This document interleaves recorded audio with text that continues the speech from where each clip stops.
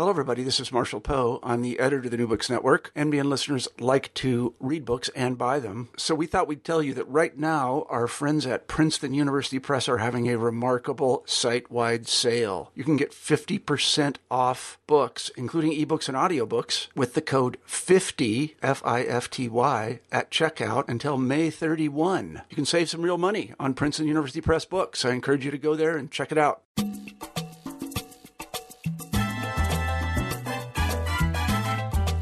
Hello, and welcome to New Books in Caribbean Studies. I'm one of your hosts, Alejandra Bronfman.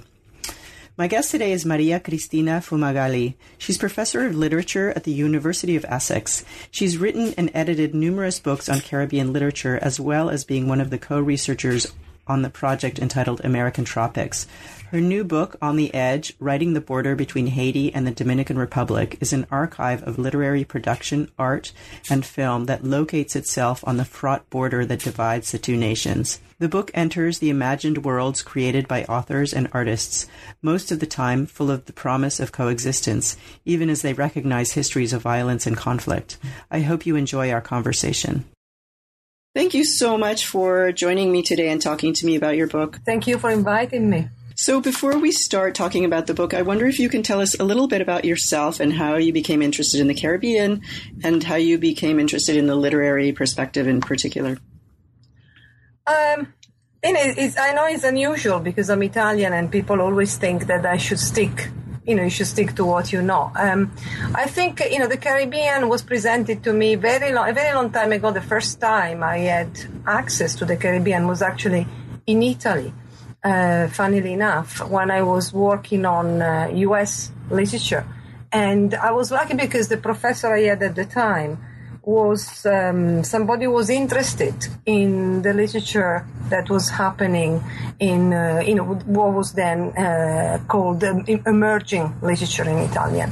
And he came one day with this bunch of photocopies from Another Life by Derek Walcott, which I never heard before. It was well before he won the Nobel Prize. Nobody even knew he existed in Italy.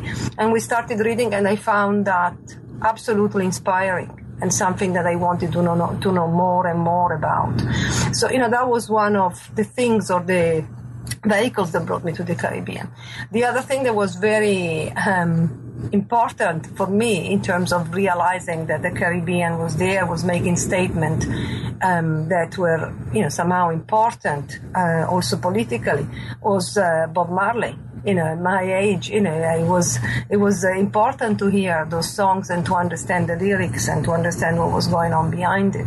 So I would say, these two things, one from popular culture and the other one from, somebody who then went on and got the Nobel Prize, were the ones that sort of made my horizon broader and made me realize and understand that there was something beyond, what we were normally taught, which is the literature of Europe or the United States. And so it started from there, I would say. So the book is part of a project called American Tropics. Yes. And I think the aim is to shift the focus of literary analysis from nation to region, right? So can you tell us a little bit more about that project? Yes, the project started in 2006, and it started at the University of Essex, where a group of people were working there at the time, and the person who was the leader of that group, let's say, was Peter Hume, who brought together a group of people and said, okay, let's see if we can rethink the way in which literary history is understood in a region where it doesn't make a lot of sense to talk about national or nation boundaries because of the nature of the Caribbean. And so what we started talking about possibilities of things that we would have liked to explore. And each of us decided to choose a different place. So Peter Hume, for example, my colleague Peter Hume went on to choose the Oriente province in Cuba. And this book on the Oriente province in Cuba was the first one that came out on that series. Another colleague of mine who is still working on his book, and which is about to be finished, decided to work on the city of New Orleans. Then we had another person who became part of that project, namely Leslie Wiley, And she wrote a book on Colombia's Forgotten Frontier and the Putumayo River. So my book is part of this series, and each of these different books tend to be analyzing a place, a particular place, rather than a nation state. Another book that is about to come out with the same series is something that looks at Trinidad, but in relation with Venezuela and looking at the Latin American part of the world that Trinidad is in touch with. So my book is part of that series. I chose the border between Haiti and the Dominican Republic at the time because I realized it was an important site in Caribbean, in the whole Caribbean region, but it was a site I didn't know much about. So I thought that was an opportunity to find out something I didn't know. So can we talk about the cover, that wonderful work of art by David Paredes Calmadaves? And I want to ask you a little bit more about him, but specifically, why did you choose that cover? I think it's beautiful. And oh, yeah. Well, partly because it is beautiful, partly because of that, the lights, and I think it works well. But it is an important political statement. People can see it a very provocative political statement, especially in the Dominican Republic. What is interesting about the cover is that you have this profile of the island, which is permanently lit, and then the border, which came on and off intermittently. So on the cover we put the two moments, the moment with and the moment without the border. And one can interpret that in different ways, and I like the fact that I could interpret it in different ways in the book, and linked with the ways in which I was approaching the notion of the border in the book. One of the things that we are normally taught about borders, or the way in which we are socialized into thinking about borders, is that they've always been there. There's something natural about them. Denying the fact that they are there, or showing that they have not been there forever, that they are not always there, is a way of approaching the border in a way that I was interested in. The history of the island, the border, has been there on and off, but before the European powers arrived there, the island was divided differently. Mm-hmm. So this border didn't exist. This border came with colonialism and came a little bit later, after the island was first colonized by the Spanish, and it was really an act of trespassing by the French that resulted in the division of the island in 1777. But that border, the one that we look at now, is a border which has not always been like this. It has moved around, it has shifted in different ways, and it has only been sanctioned in its current form in 1936. They started in 1929, and then the final agreement was signed in 1936. So it is a very, very recent border. And that is, I think, is an important thing to remember in terms of the dynamics of the island. The island is, and now the problems with the border are very evident in current politics. But I think it is important to remember that it is a fairly recent thing. The other way the other thing that particular work of art allowed me to explore was the fact that, despite the fact that there are some discourses that want to reinstate the border very, very strongly, the same discourses are strictly linked with a class of people who are very happy to forget about the existence of the border and cross that border in different ways, or allow people to cross that border in different ways if that is profitable. So I wanted to look also at the way in which the border can be evoked, but also neglected when it is profitable to do so. And the image allowed me to explore all these different ways in which one can approach that particular border. Yeah, and I think actually that the art, the performance art that you describe at the end of the book, and I know you talk about him at the end, but I want to talk about him now because it seems to me that in some ways the art that you describe performs one of the arguments of the book. And so, for example, like the performance art is so striking. he walks down the street with a tube draining blood from his veins, or he inhabits a hotel room with a Haitian man for 5 days, or he sits, I loved this one, he sits in a plaza and he chews through a mound of sugarcane that's shipped to him from across the border. Yes. It just is, it's brilliant stuff, and it does seem to sort of perform what it is that you're trying to argue for. Absolutely. I mean, when I found Carmen Davis's work, I thought I found a huge inspiration and a huge, numerous examples of how one wants to approach it. And it's very interesting that this is coming from somebody who is a Dominican. I really like the fact that he allowed me to insist on or dismantle the notion of Dominican, all Dominicans being somehow implicated in discourses which one want to keep that border there, but also enforce it in ways which demonize the Haitians and declare that there's no connection at all between the Dominican Republic and Haiti. The performance that you highlight, the one which has to do with the chewing of the sugar cane, for example, was very useful for me because it's something that goes back really to the history of the island and to the history of the Dominican Republic.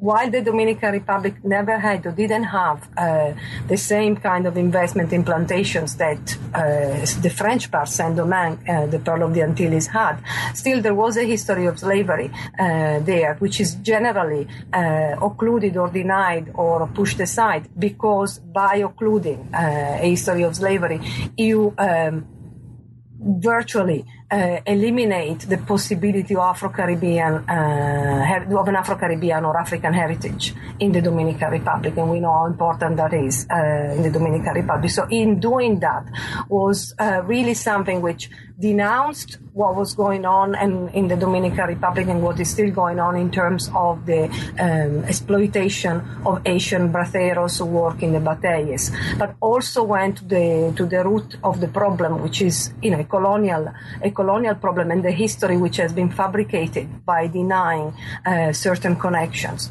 So I thought that was very important, and the fact that he chose to do it in front of the Alcazar de Colón is something that he really wanted it to talk to the present, but also to the past of the Dominican Republic and of the island as a whole. So all his work gave me the opportunity to look at the problem as, at the moment in which he was producing this work, but also at the roots, the historical roots of the problem. And because the book wanted to have a trajectory that covered the history of this border and not just what was happening at a specific moment in time, the moment when the book was being written, his work really gave me the inspiration to do that. Yeah. So now I want to go back a little bit more systematically and talk about the structure of the book. Yeah. So really, it's an archive of dozens of texts and artworks that somehow engage the border. And in your words, you say that it brings to the fore works which engage with Hispaniola's border and borderland in different ways, but mostly from the perspective of lived experiences. So these are authors and artists who've paid attention to place. And so my sense of the book, it's both an archive and a kind of series of excursions to the border from different perspectives. Mm-hmm. And so, I was struck actually by the relative paucity of historians who really deal with the region. And I was surprised at the sheer number of texts. There are a lot of texts that you engage in here, and there's been a production, and it's not just recently, you trace it back all the way back to maybe even the 16th century, but certainly starting in the 18th century. And so I'm wondering, first of all, did the number of texts surprise you? Were you expecting to find so many works that really engaged the border? Not at all. I as I said, I started off because it was something I didn't know much about. So which was, I think, in retrospect, was useful because I was not an expert in Dominican literature and I was not an expert in Haitian literature. So I had to look at this. Really, I had to take in the Haitian and the Dominican at the same time. I didn't came with a prior knowledge or a more solid knowledge of one side of the island than the other. I came with very little knowledge of both. So I had to approach this, with fresh eyes, but, with the perspective, there was an insular perspective with fresh eyes. But I certainly didn't expect it to become so long, and they didn't expect to find so many tests. The people I spoke to, especially at the beginning of the project when I was talking about what I had in mind to do, most of the people that I spoke to didn't sound particularly optimistic in terms of the possibility of finding a lot of tests that would deal with the problem, particularly Asian tests that would deal with this specific topic. And in fact, when I prepared my proposal for the book series, I had to put down an estimate number of words, and my estimate was 80,000, and I thought I was being optimistic. By the end of the process, I found myself with, I think more than the double, more than the double. And there are still things that, I think should have been there or could have been there, but, I didn't want to do 2 volumes, and so I've tried to select things that allowed me to say specific thing or important thing. I tried not to say things that repeated certain things too much, for example. But yes, I was definitely surprised, pleasantly surprised, but surprised. Yeah, I think it really works as a kind of, there's lots about the text in there, but just as an archive, as a collection, it's really marvelous. So the book, you're welcome. So the book is organized as a kind of around a series of moments, right? Yes. So, and sort of revisited from the perspective of the border. So you have the 1791 slave revolt and the subsequent wars, which became the Haitian Revolution. Yes. There's chapters on the 1937 massacre and the earthquake, and then those are the major markers. And then in addition, there's chapters on the role of indigeneity in national narratives, and I thought that one was particularly interesting. And then also the kind of 20th and 21st century issues, including things like environmental degradation, labor and migration, all of those. I don't know if there's any that I missed, but I'm wondering if those suggested themselves naturally to the literature and the fiction and the film, because you deal in different media, which I also thought was a lovely way to do it. Did they cluster around those themes kind of naturally? Did they suggest themselves to sort of fall into place that way? But there was, clearly from the start, 1937, I knew 1937 was going to play a part, a big part in the book. And also the revolt, 1791 revolt, the Haitian Revolution. Again, there, I cut it down. There's a lot of tests that deal with the Haitian Revolution. I decided to cut it down to the 1791 revolt and test which had to do with that. One, because the Haitian Revolution had been looked at already a lot over and over again, but because I really wanted to underline the function of the border and the way in which writers were rethinking the border when they were writing about the 1791 revolt. So these 2 things I knew were going to be there. But 1937 became or things dealing with 1937 became a lot more than one chapter. I would say that 3 chapters, if not 4, almost 4, deal with that. Just before the massacre, what was going on before the massacre itself, and then just after the massacre, with the Dominicanization of the frontier, with the relocation of Haitians on the other side. So it took a huge amount of space. What surprised me about the test and what I liked about the test that I found is that it allowed me to tell a story which was not the story that I initially probably expected I was going to tell. When you think about the 1937 massacre, for example, the 1937 massacre, like the unification of the island, 1822 to 1844, these are those moments in the history of the island which are the moments of conflict. the moments of moments of bloodshed, the moment when you could say you have one nation, the two nations at each other's throat, if you want to use that. What I found interesting about the tests which I looked at in the chapters which deal with 1937, the aftermath, the massacre itself, and things that were going on before the massacre, was that they allowed me to instead highlight a different kind of connection between the two sides of the border, and things that were going on in the borderland itself. In a story of exchange, a story of communality, a story of solidarity, a story of travels, even those tests, that talk about the way of life in the borderland just before the border, the way in which people moved, people who lived on the borderland on the Dominican side. I thought it was really interesting. I found Port-au-Prince or Cap-Haïtien as the places where they would go if they wanted an urban experience as opposed to the rural experience that they were living. Those were the cities they were looking at and they wanted to be part of, and they described Port-au-Prince as a much more vibrant city than Santo Domingo was at the time. So they also allowed me to tell the story or to point out that Haiti, which is now always referred to as the poorest country in the Western Hemisphere, which it certainly is, but at that particular time, it was not the poorest part of the island, or it was not the most destitute part of the island. The vibrant city of Port-au-Prince was a case in point. People who wanted to buy sophisticated things or wanted to have a couple of days in a sophisticated cities from the borderland of the Dominican Republic would travel to Port-au-Prince. Also because traveling there was easier than traveling to Santo Domingo. So it allowed me to tell a story which went a little bit against the grain, while telling the story of the massacre, which is a story that needs to be told and has been told lately more and more. It also allowed me to point out a different ways of approaching that, which is the one that brings to the fore the interaction that were there in the borderland at the time, and which might give us a sense of what the massacre was trying to target specifically at the time. Yeah, that was my sense of the book, really, and it was one of the questions that I was going to ask, so I'm glad you answered it. I really liked the way that many of the texts really pointed to those kinds of differences between Haiti and the Dominican Republic, in which Haiti is not the poorer cousin, but in fact is the more prosperous and more vital one.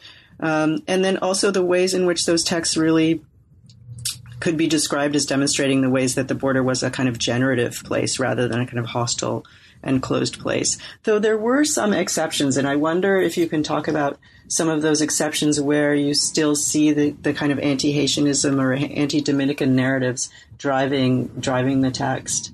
Oh, yeah. I mean, in the book, I don't think the book wants to deny the fact that there are powerful discourses now that are still reiterating, repeating, rehearsing, things that we have, that one becomes acquainted with. If you read Dominican text coming out of specific time by specific authors, you will always get, some sort of repetition of very distressing or depressing or really disabling discourses. I think I've tried to limit the number of those as much as possible, not as an act of censorship, but mainly as an act. It's not because I wanted to tell a specific story, but because the story that is based on solidarity, collaborative linkages, highlights the sort of transnational and ethos really that is there, and you found in the work of Karmadabis now. I wanted to highlight the fact that one, they've been there for a long, long time, and also I wanted to not tell it, show that they're not tell a different story, but show that there is a different story to tell. So it's not just me putting a spin on a number of tests.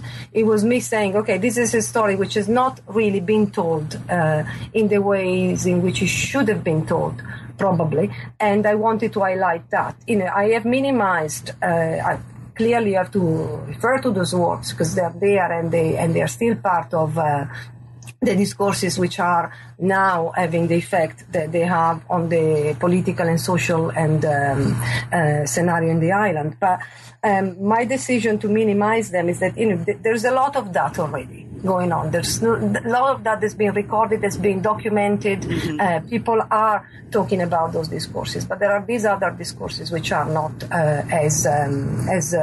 which are as powerful, I would say, but they are not. They haven't received enough attention. And they tell us a different story about the island and about the two sides of the island that I wanted to highlight. So that is why that there are some examples, but not many. The example I've chosen are mainly examples that one could say go against the grain. But from what I found, they don't really go against the grain. There is a different grain. I like that. There is a different grain, and it needs to be brought to the fore. Yeah. So you look at some very well-known authors, but in a different way, which is really interesting. Moreau de Mery, Edwidge Danticat, Junot Díaz, there's lots of others. So I'm wondering if there's some that you feel like you discovered that you wanted people to know about, some lesser-known authors that really struck you. Oh, one of the writers I really found inspiring is Manuel Rueda. I am not the discoverer of Manuel Rueda. He's very well known in the Dominican Republic. He's a great poet. But, sadly, I don't think it has been translated into English. So I don't think he has received enough attention. There's a particular book. I mentioned he's a poet, and Las Metamorphoses de Macandal is a very interesting and important poet. But there's a book, Bienvenida y la Noche, Crónicas de Montecristi, which I think is a beautiful book, and is a prose book when he remembers how his grandmother had to basically lend her house to Trujillo when Trujillo got married in Montecristi with his wife Bienvenida Ricardo. He couldn't marry her in a church because that was his second marriage. He was divorced, so it was impossible to do it in a church, and he couldn't use the Club del Comercio in Montecristi, which at the time was a very important venue, because I think the people of Montecristi were not so keen on Trujillo at the time, was not the president yet, but he was, quickly rising through the hierarchical structure. And I think that, that test, with this attempt to remember what happened and how, what happened to the house, how the house was being transformed by this wedding, what happened the moment of the wedding, the kind of personality that Trujillo displayed even at the time, and the diffidence, I think, with which he retrospectively recognizes his grandmother behavior towards Trujillo. I think that is a very, very interesting test, from a number of points. From a historical perspective, it's very well written, it's very well crafted, and I think that is the test that I would be very happy to see translated. Partly because some of these tests I would really like to be able to teach to my students who are most of the time monolingual. Being British is something that they share, and they don't read or cannot read in different languages, and that's definitely a test that I would like to show. So Manuel Rueda is certainly, in terms of quality, a very important writer, and it would be wonderful if he could be translated into English. But there's many more that have been translated, for example, and the translations have been lost or they are no longer available.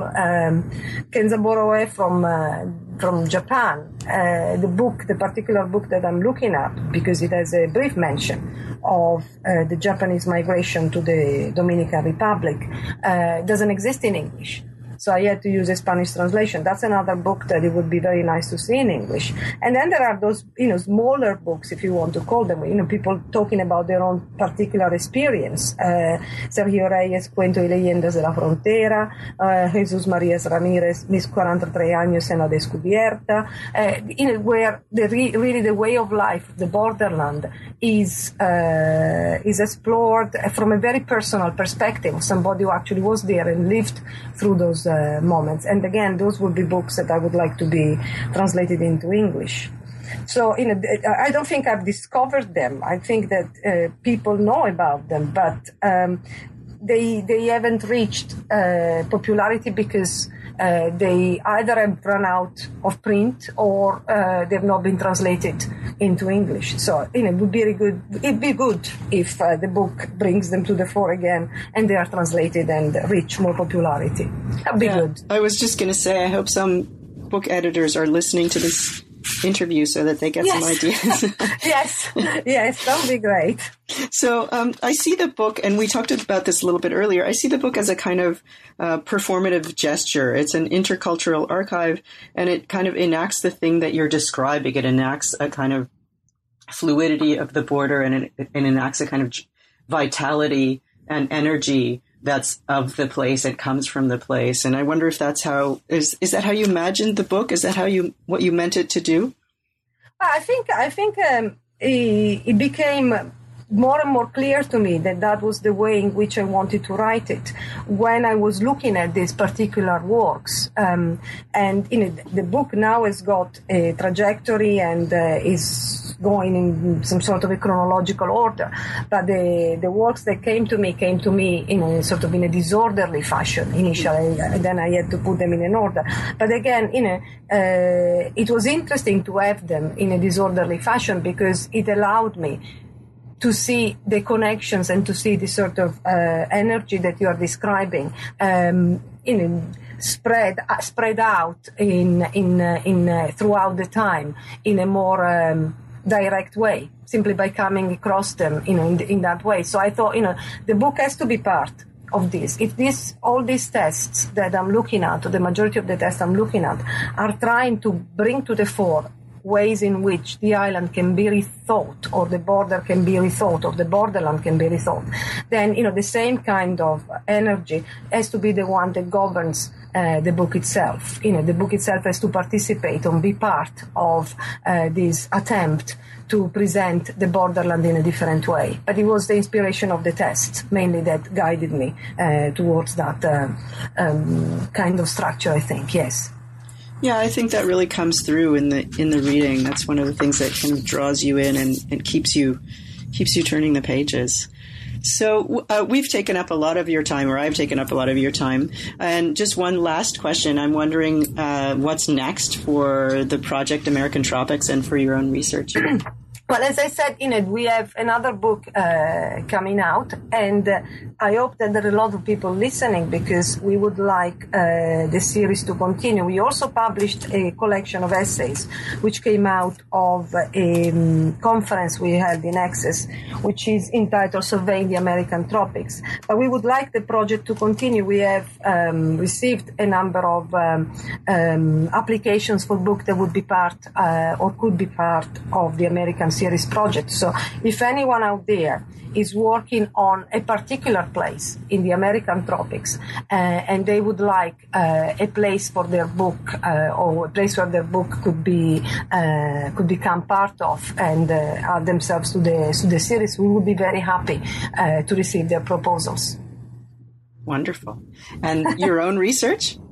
My own research, I've now been given it's called the Liberum Major Research Fellowship, and my next project is completely different from this. But I will carry on working on the Dominican Republic and Haiti because it's a never-ending project. It's something that carries on. The situation there carries on being difficult, and one feels the need and the duty to carry on working on that. But the project that I have been receiving funding for is a completely different thing. It's called Derek Walcott's Painters, and looks at Derek Walcott's engagement with the visual arts. is a painter himself. He talks a lot about paintings in his poems, in his essays, in all his writing, in his plays, and I want to look at the way in which this cross-pollination between the visual art and the writing is structured in his work. That sounds fascinating. Thank you. So we'll look forward to both new American Tropics books in the American Tropics series and your own work. Thanks so much for talking to me today. Thank you very much. Thank you, Alejandra. Thanks for listening to New Books in Caribbean Studies. I'm Alejandra Bronfman, and I hope you can join me next time.